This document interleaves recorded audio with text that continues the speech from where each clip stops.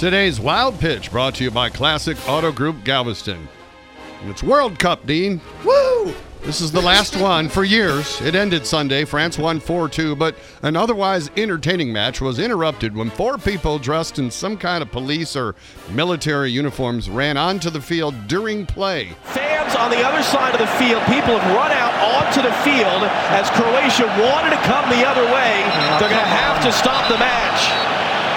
Come on. Come on. Come on. Later, the Russian protest punk band Pussy Riot released a statement claiming responsibility, demanding the release of political prisoners.